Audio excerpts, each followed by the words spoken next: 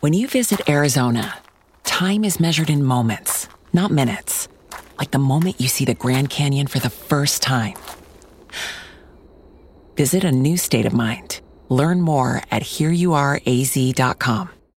When you need mealtime inspiration, it's worth shopping Kroger, where you'll find over 30,000 mouth-watering choices that excite your inner foodie. And no matter what tasty choice you make, you'll enjoy our everyday low prices, plus extra ways to save, like digital coupons worth over $600 each week. You can also save up to $1 off per gallon at the pump with fuel points. More savings and more inspiring flavors make shopping Kroger worth it every time. Kroger, fresh for everyone. Fuel restrictions apply.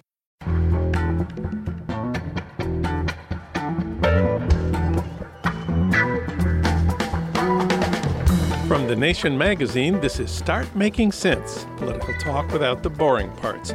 I'm John Wiener. Later in the show, the great Tom Frank will talk about Trump's populist appeal and whether Joe Biden, the guy from working-class Scranton, can win back the working-class white men who turned to Trump last time around. But first, Pramila Jayapal. She represents Seattle in the House of Representatives, and she describes herself as a lifelong organizer.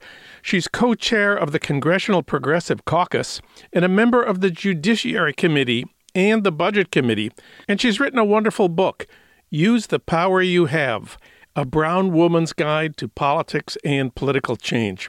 Pramila Jayapal, welcome to the program. John, thank you so much for having me. Recently, you faced off with Attorney General Barr in a Judiciary Committee hearing. Barr told your committee he believed that voting by mail on a large scale presented what he called, quote, a high risk of massive voter fraud. And Trump tweeted last week, the 2020 election will be totally rigged if mail-in voting is allowed to take place. This is one of more than something like 70 attacks he's made against voting by mail since March. How many people in your state of Washington vote by mail? Everyone in our state votes. We've had mail-in voting for years now. We're one of the states that's had it for the longest period of time. And when Bill Barr tried to say that voting by mail causes fraud, I submitted for the record an MIT study that looked at the 250 million ballots that were cast by mail over the last 20 years and looked at the voter fraud rate. It was 0.00006%. So I was just talking to the speaker about this actually today, because we are trying to make sure we get into the next relief package the ability to get money to the Postal Service, to make sure that we have money that goes to states for mail-in voting so that people can vote and not put themselves in harm's way in the midst of a pandemic. You know, there's an ironic thing here. In the past, Republican voters have been more likely to vote by mail than Democrats. So it appears that the biggest effect of Trump's attack on voting by mail may be to reduce the Republican turnout on Election Day. But a lot of us are worried about the declining ability of the Postal Service to deliver all of the mail right now. What is happening to the Postal Service? Well, you know, there's been a longer standing issue with the Postal Service that has to do with the formula that was used to say that they needed to have money in reserve to cover pensions. And it's a ridiculous formula that makes it seem like the Postal Service doesn't have enough money when in fact the Postal Service is doing fine. But that formula needs to be changed. Now, separate from that, that meant that the Postal Service has ended up in this place where it desperately needed funding. Republicans have refused to provide that funding. And certainly in this moment where there's so much more being done by mail, and the Postal Service, we have to recognize, is the one service that is serving red and blue districts, urban and rural. They go to some of the tiniest towns. And that's why Amazon and FedEx actually contract with USPS to get mail. So Republicans, I think this is a concerted effort to undermine the Postal Service so that they can't deliver the ballots, the mail-in ballots on time, so that they can disrupt the elections. And I think it's a very callous way to undermine the elections. The Speaker is very aware of this. That's why we're fighting to make sure the Postal Service gets $25 billion so that they can deliver the mail in this critical moment, including our ballots. The most dramatic problem that we've seen recently is the New York primary. This is a state that's governed by Democrats. No evidence of deliberate voter suppression or fiddling with the count. If it's a preview of in November, we're in a lot of trouble. The New York Democratic primary was held on June 23rd. There's 2 key congressional races that have not yet been called because of a backlog of mail-in ballots. That's more than 6 weeks ago. 6 weeks from Election Day is December 15th. That's one day after the Electoral College meets to declare the winner. I know New York is not your state, but I'm sure you're worried about New York like the rest of us. What is going wrong in New York? And I know you've talked about more funding to make sure the post office can collect and deliver absentee ballots. Is that the whole problem in New York, or is there more? No, many states, unlike Washington State, where we have vote by mail, you can send in your ballot until 8 o'clock, as long as it's postmarked on the day. You can submit your ballot until 8 o'clock the night of Election Day. And we still get our results. I mean, they do trickle out, and sometimes you have a close race, and it might take several days for that to fully be counted. But our systems are updated. We can track ballots. We have a little thing you tear off the top so you can make sure that your ballot has been submitted, that it's been counted.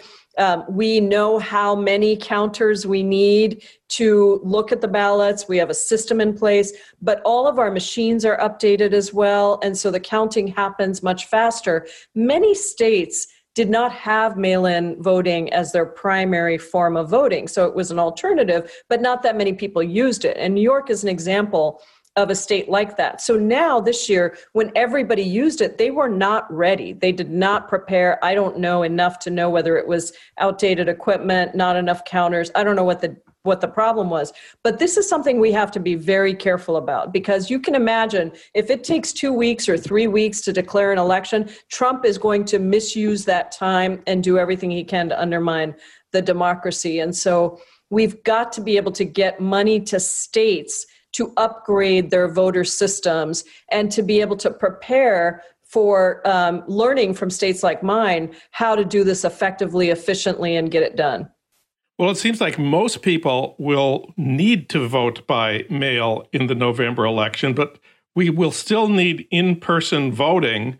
And of course, a lot of people who are often volunteer to be poll workers don't want to do it this year because of health reasons. They're often older and they're declining to volunteer. What can we do about making sure that in-person voting remains viable the week of the election? Well, I think, this is a tough question. Most of the people that have been at the polls have been older folks who have been doing it for years. And so it means we're going to have to train up a whole new group of people, ideally young people who are less at risk of getting the virus. But I do think that at the end of the day, we need to try to get as many people to vote by mail or vote early as possible. So if we were to spread it out, then you would have, because you can't have the same numbers of people just lining up and being right next to each other when this pandemic is occurring. So we should try to get people to vote early. We should try to get people to vote by mail. We need to train and really develop a whole new group of younger poll voters who don't have pre-existing conditions and aren't as much at risk for contracting the virus. But this is going to be tough. And again, I'm just so fortunate to live in a state where we had our primary election was last night, and we had, incredibly high turnout because everybody knows how to do it. We've been doing it for years.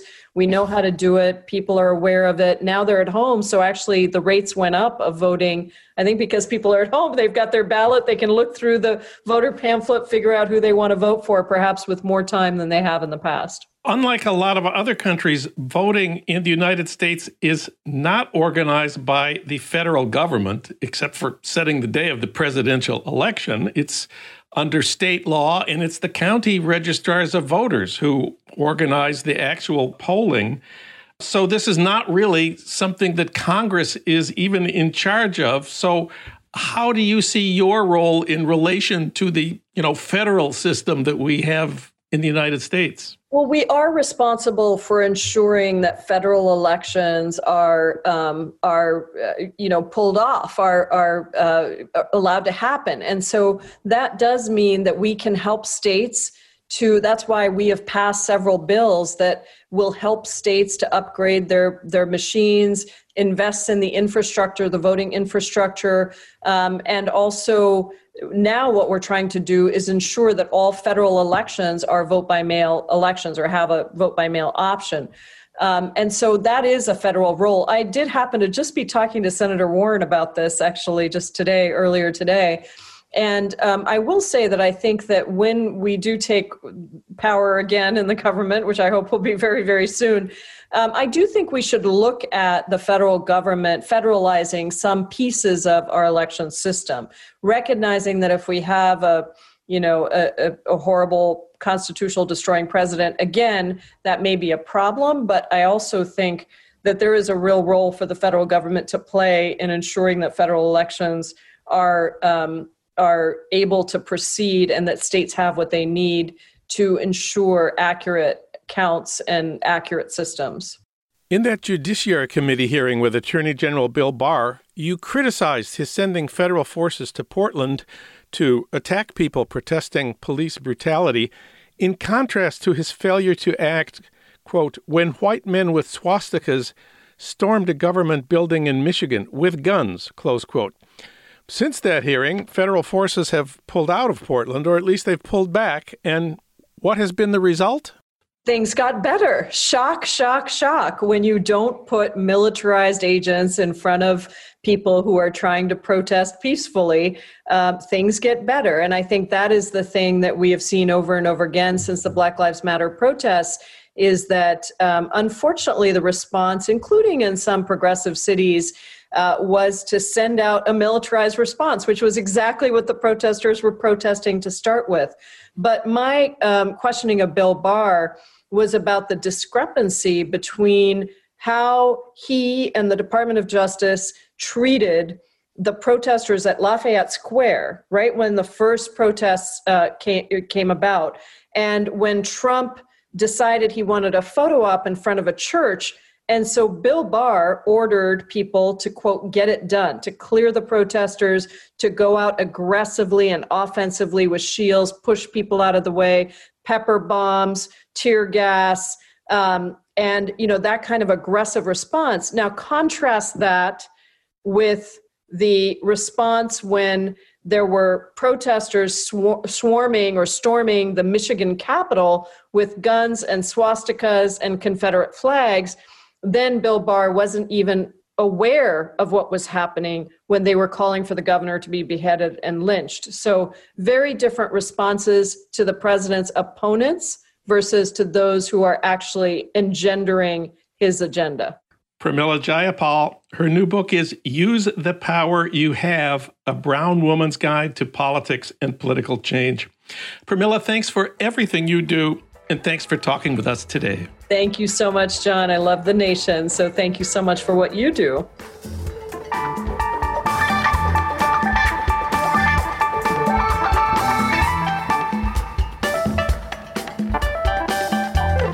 We've been told many times that Trump won the 2016 election because his populist appeal won the white working class.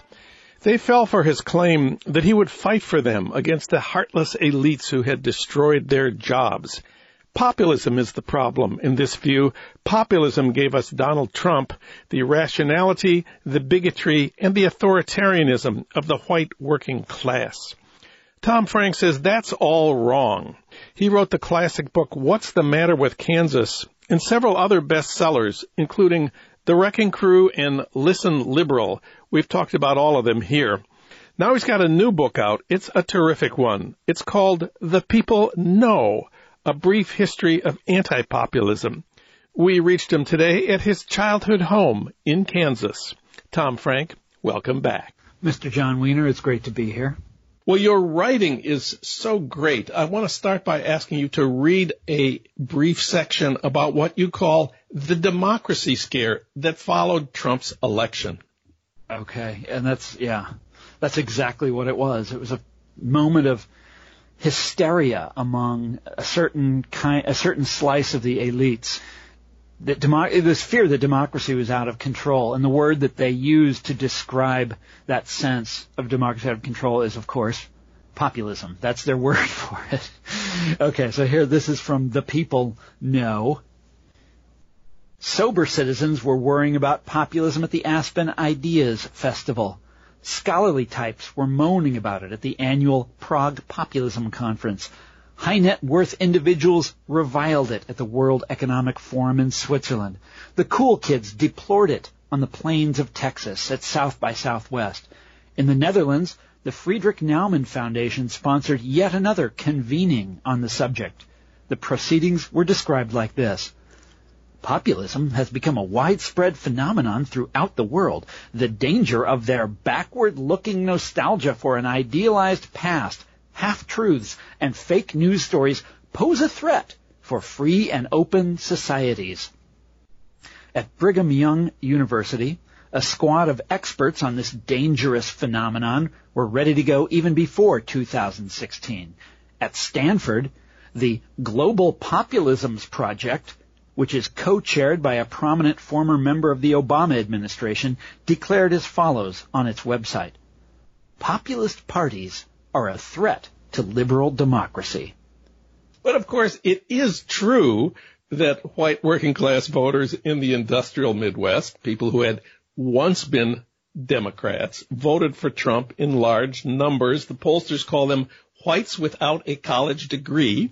Yes. And they preferred Trump over Clinton by almost 2-1 in 2016. So and I remember a guy who wrote a book about this years before Trump. It was called "What's the Matter with Kansas?" and why. I mean, I've been writing about this my whole adult life. So the big question is, if white workers did not support Trump because they are irrational and ignorant and authoritarian, why did they do it?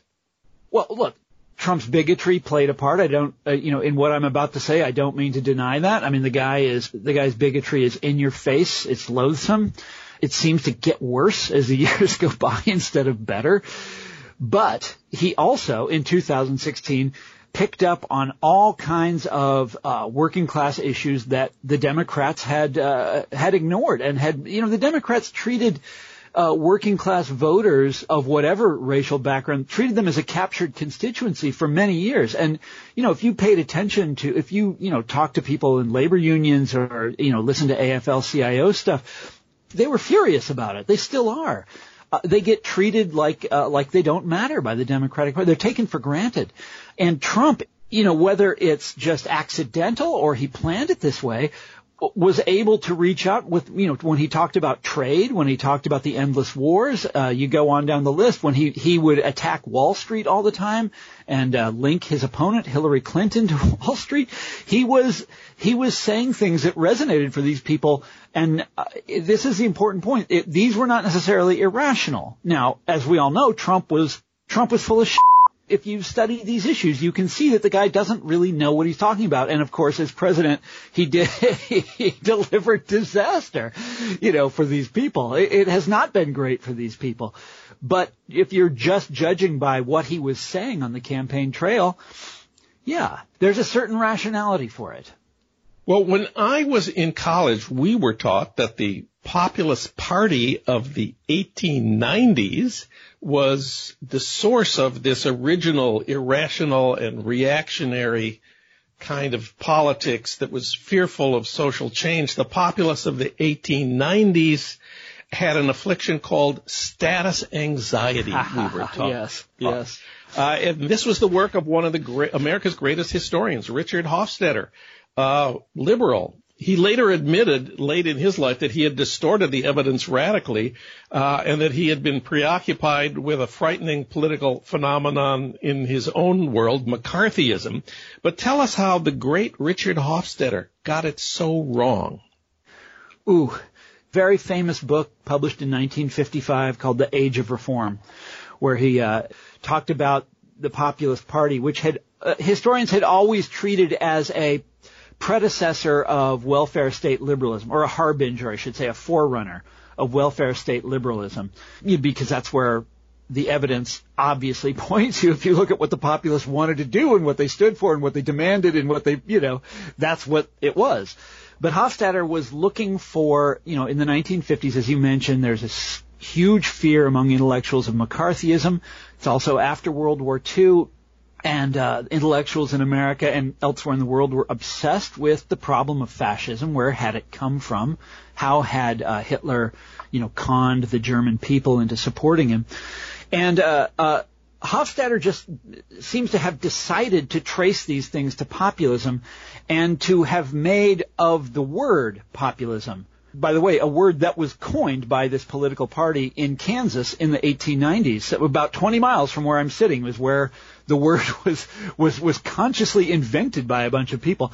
Hofstadter decided to take that word and to redefine it as sort of the symptom of mass working class movements. Now, other American historians dogpiled on him in the most incredible way and really destroyed his interpretation of the Populist Party. And they did this very quickly. I'd say within 5 or 10 years after his magnum opus was published. Why did he do it? And this is a really interesting question, because what you discover when you go back and read The Age of Reform, his attack on populism, is that it's a work of history, but it's also, and John, you know this, all history is to some degree presentist. It's about the present. His book about the populists was also a manifesto for his generation of intellectuals who were then sort of coming up and coming into power in an unprecedented way for intellectuals. They were taking over not only the universities, but the great corporations. Guys with MBAs were suddenly running them instead of people who had inherited them or built them up or, whatever. And intellectuals were running the departments in Washington. Intellectuals were running the Pentagon. Famously, Robert McNamara, the managerial style was in the ascendance.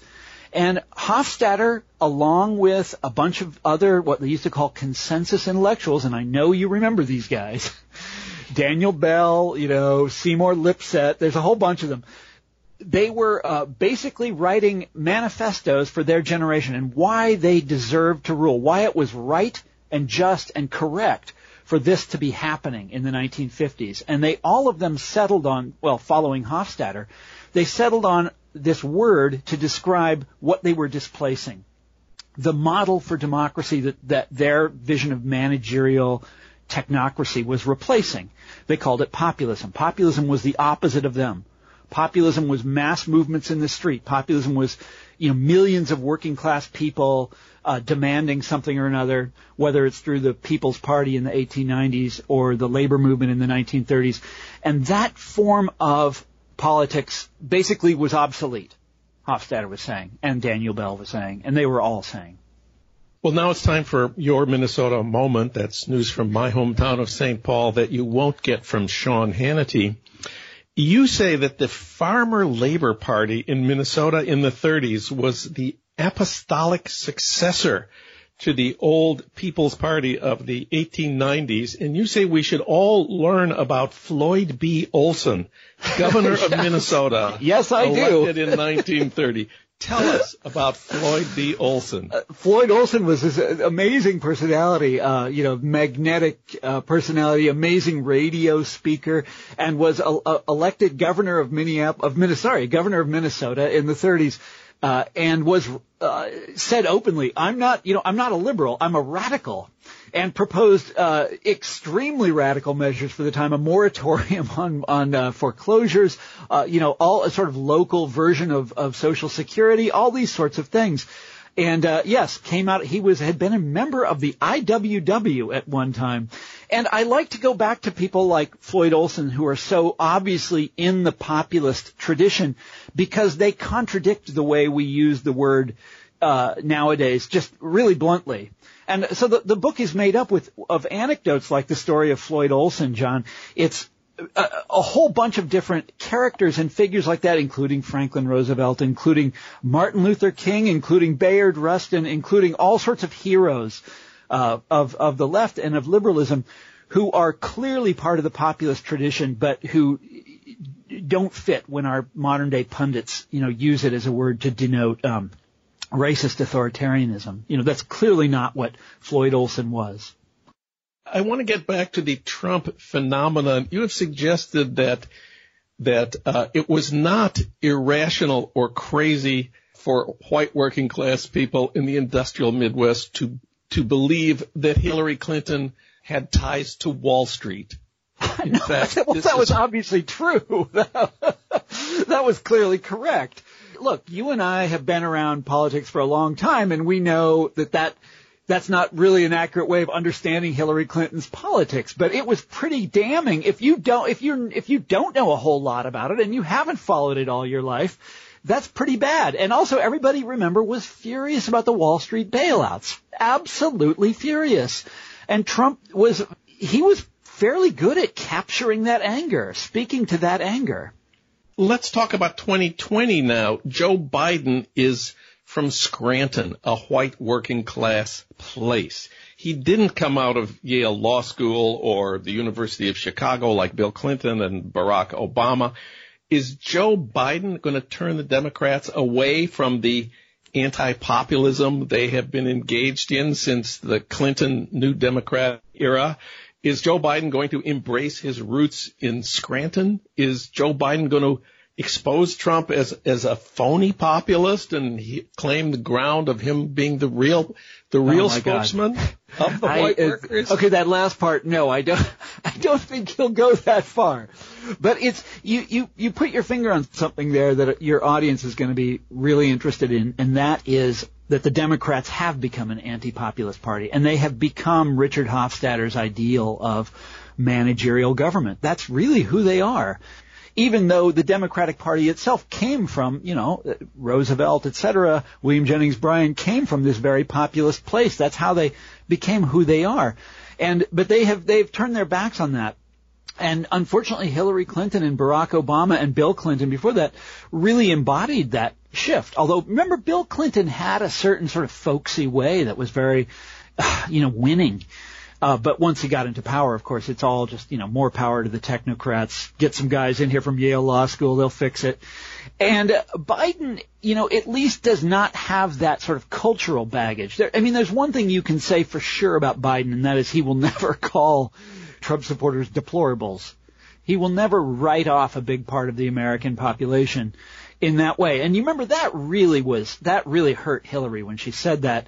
By the way, she backed off of it, but the American right away because she realized what a mistake that was. But the American, pundit corps said, no, that's exactly what they are.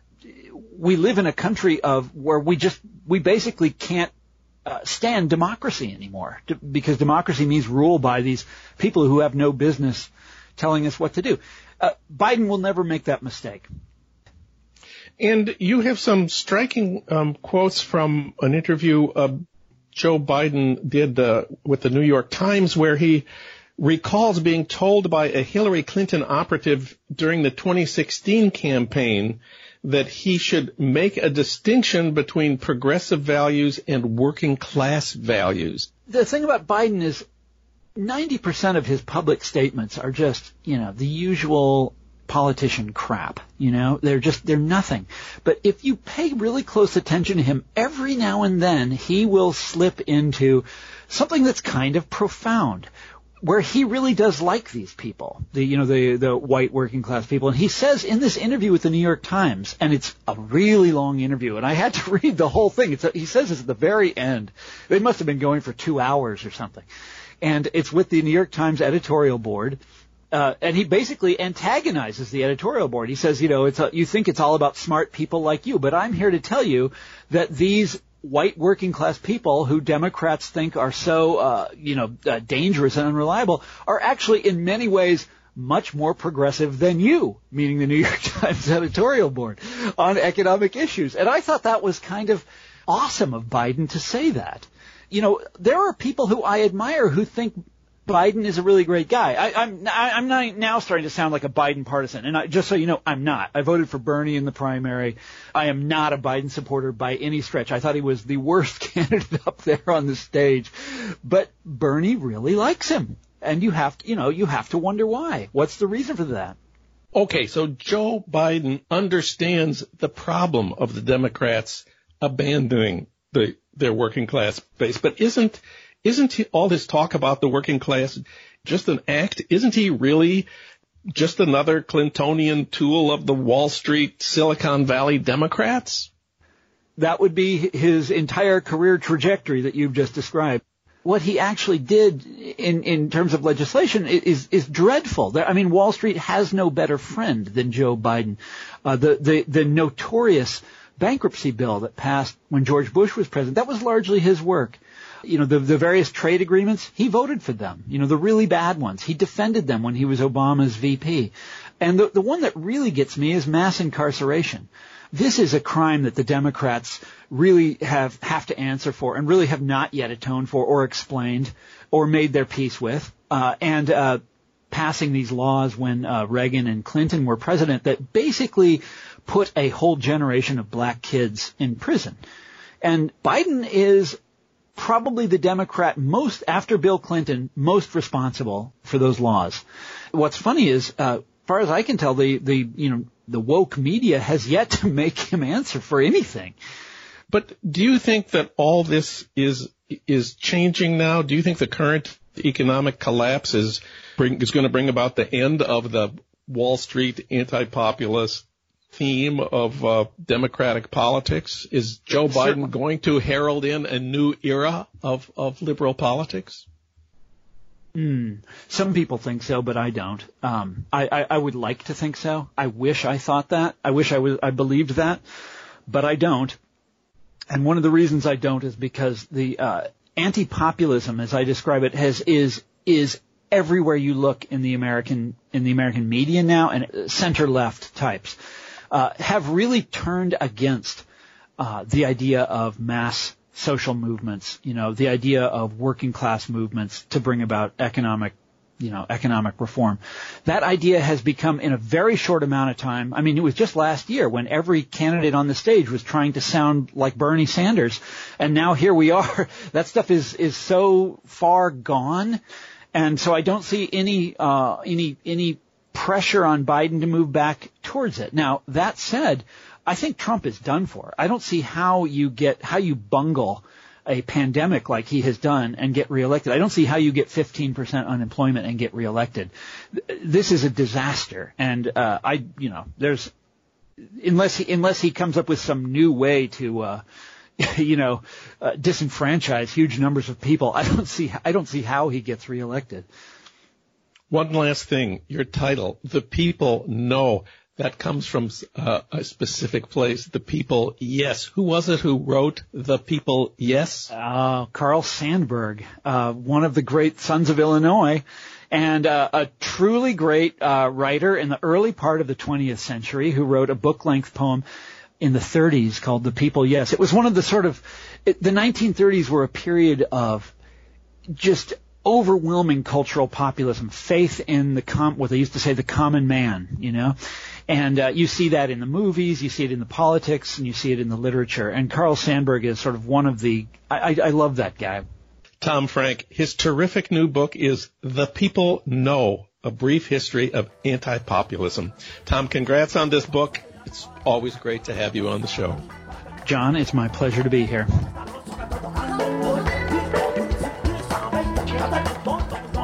Start Making Sense, a podcast from The Nation magazine, is co-produced by the LA Review of Books and recorded in Los Angeles at our Blythe Avenue studios. Our audio engineer is William Broughton. Alan Minsky is our senior producer. Frank Reynolds is our executive producer. Annie Shields is The Nation's engagement editor. D.D. Guttenplan is editor of The Nation. Katrina vanden Heuvel is publisher and editorial director of The Nation. Our theme music is from Barcelona Afrobeat, licensed by Creative Commons. For more principled, progressive journalism from The Nation, you can subscribe online to our print and digital magazine at thenation.com/podcast subscribe with this special discount for Start Making Sense listeners. You can get digital access to all our articles for less than $1.50 a month. Or you can have our print magazine delivered to you for just 60 cents an issue. That's at thenation.com/podcast subscribe, one word. You can find out more about Start Making Sense at thenation.com. You can subscribe to Start Making Sense wherever you get your podcasts, at Apple Podcasts, Spotify, Stitcher, or Pocket Casts. I'm John Wiener. Tune in to Start Making Sense next week for more political talk without the boring parts.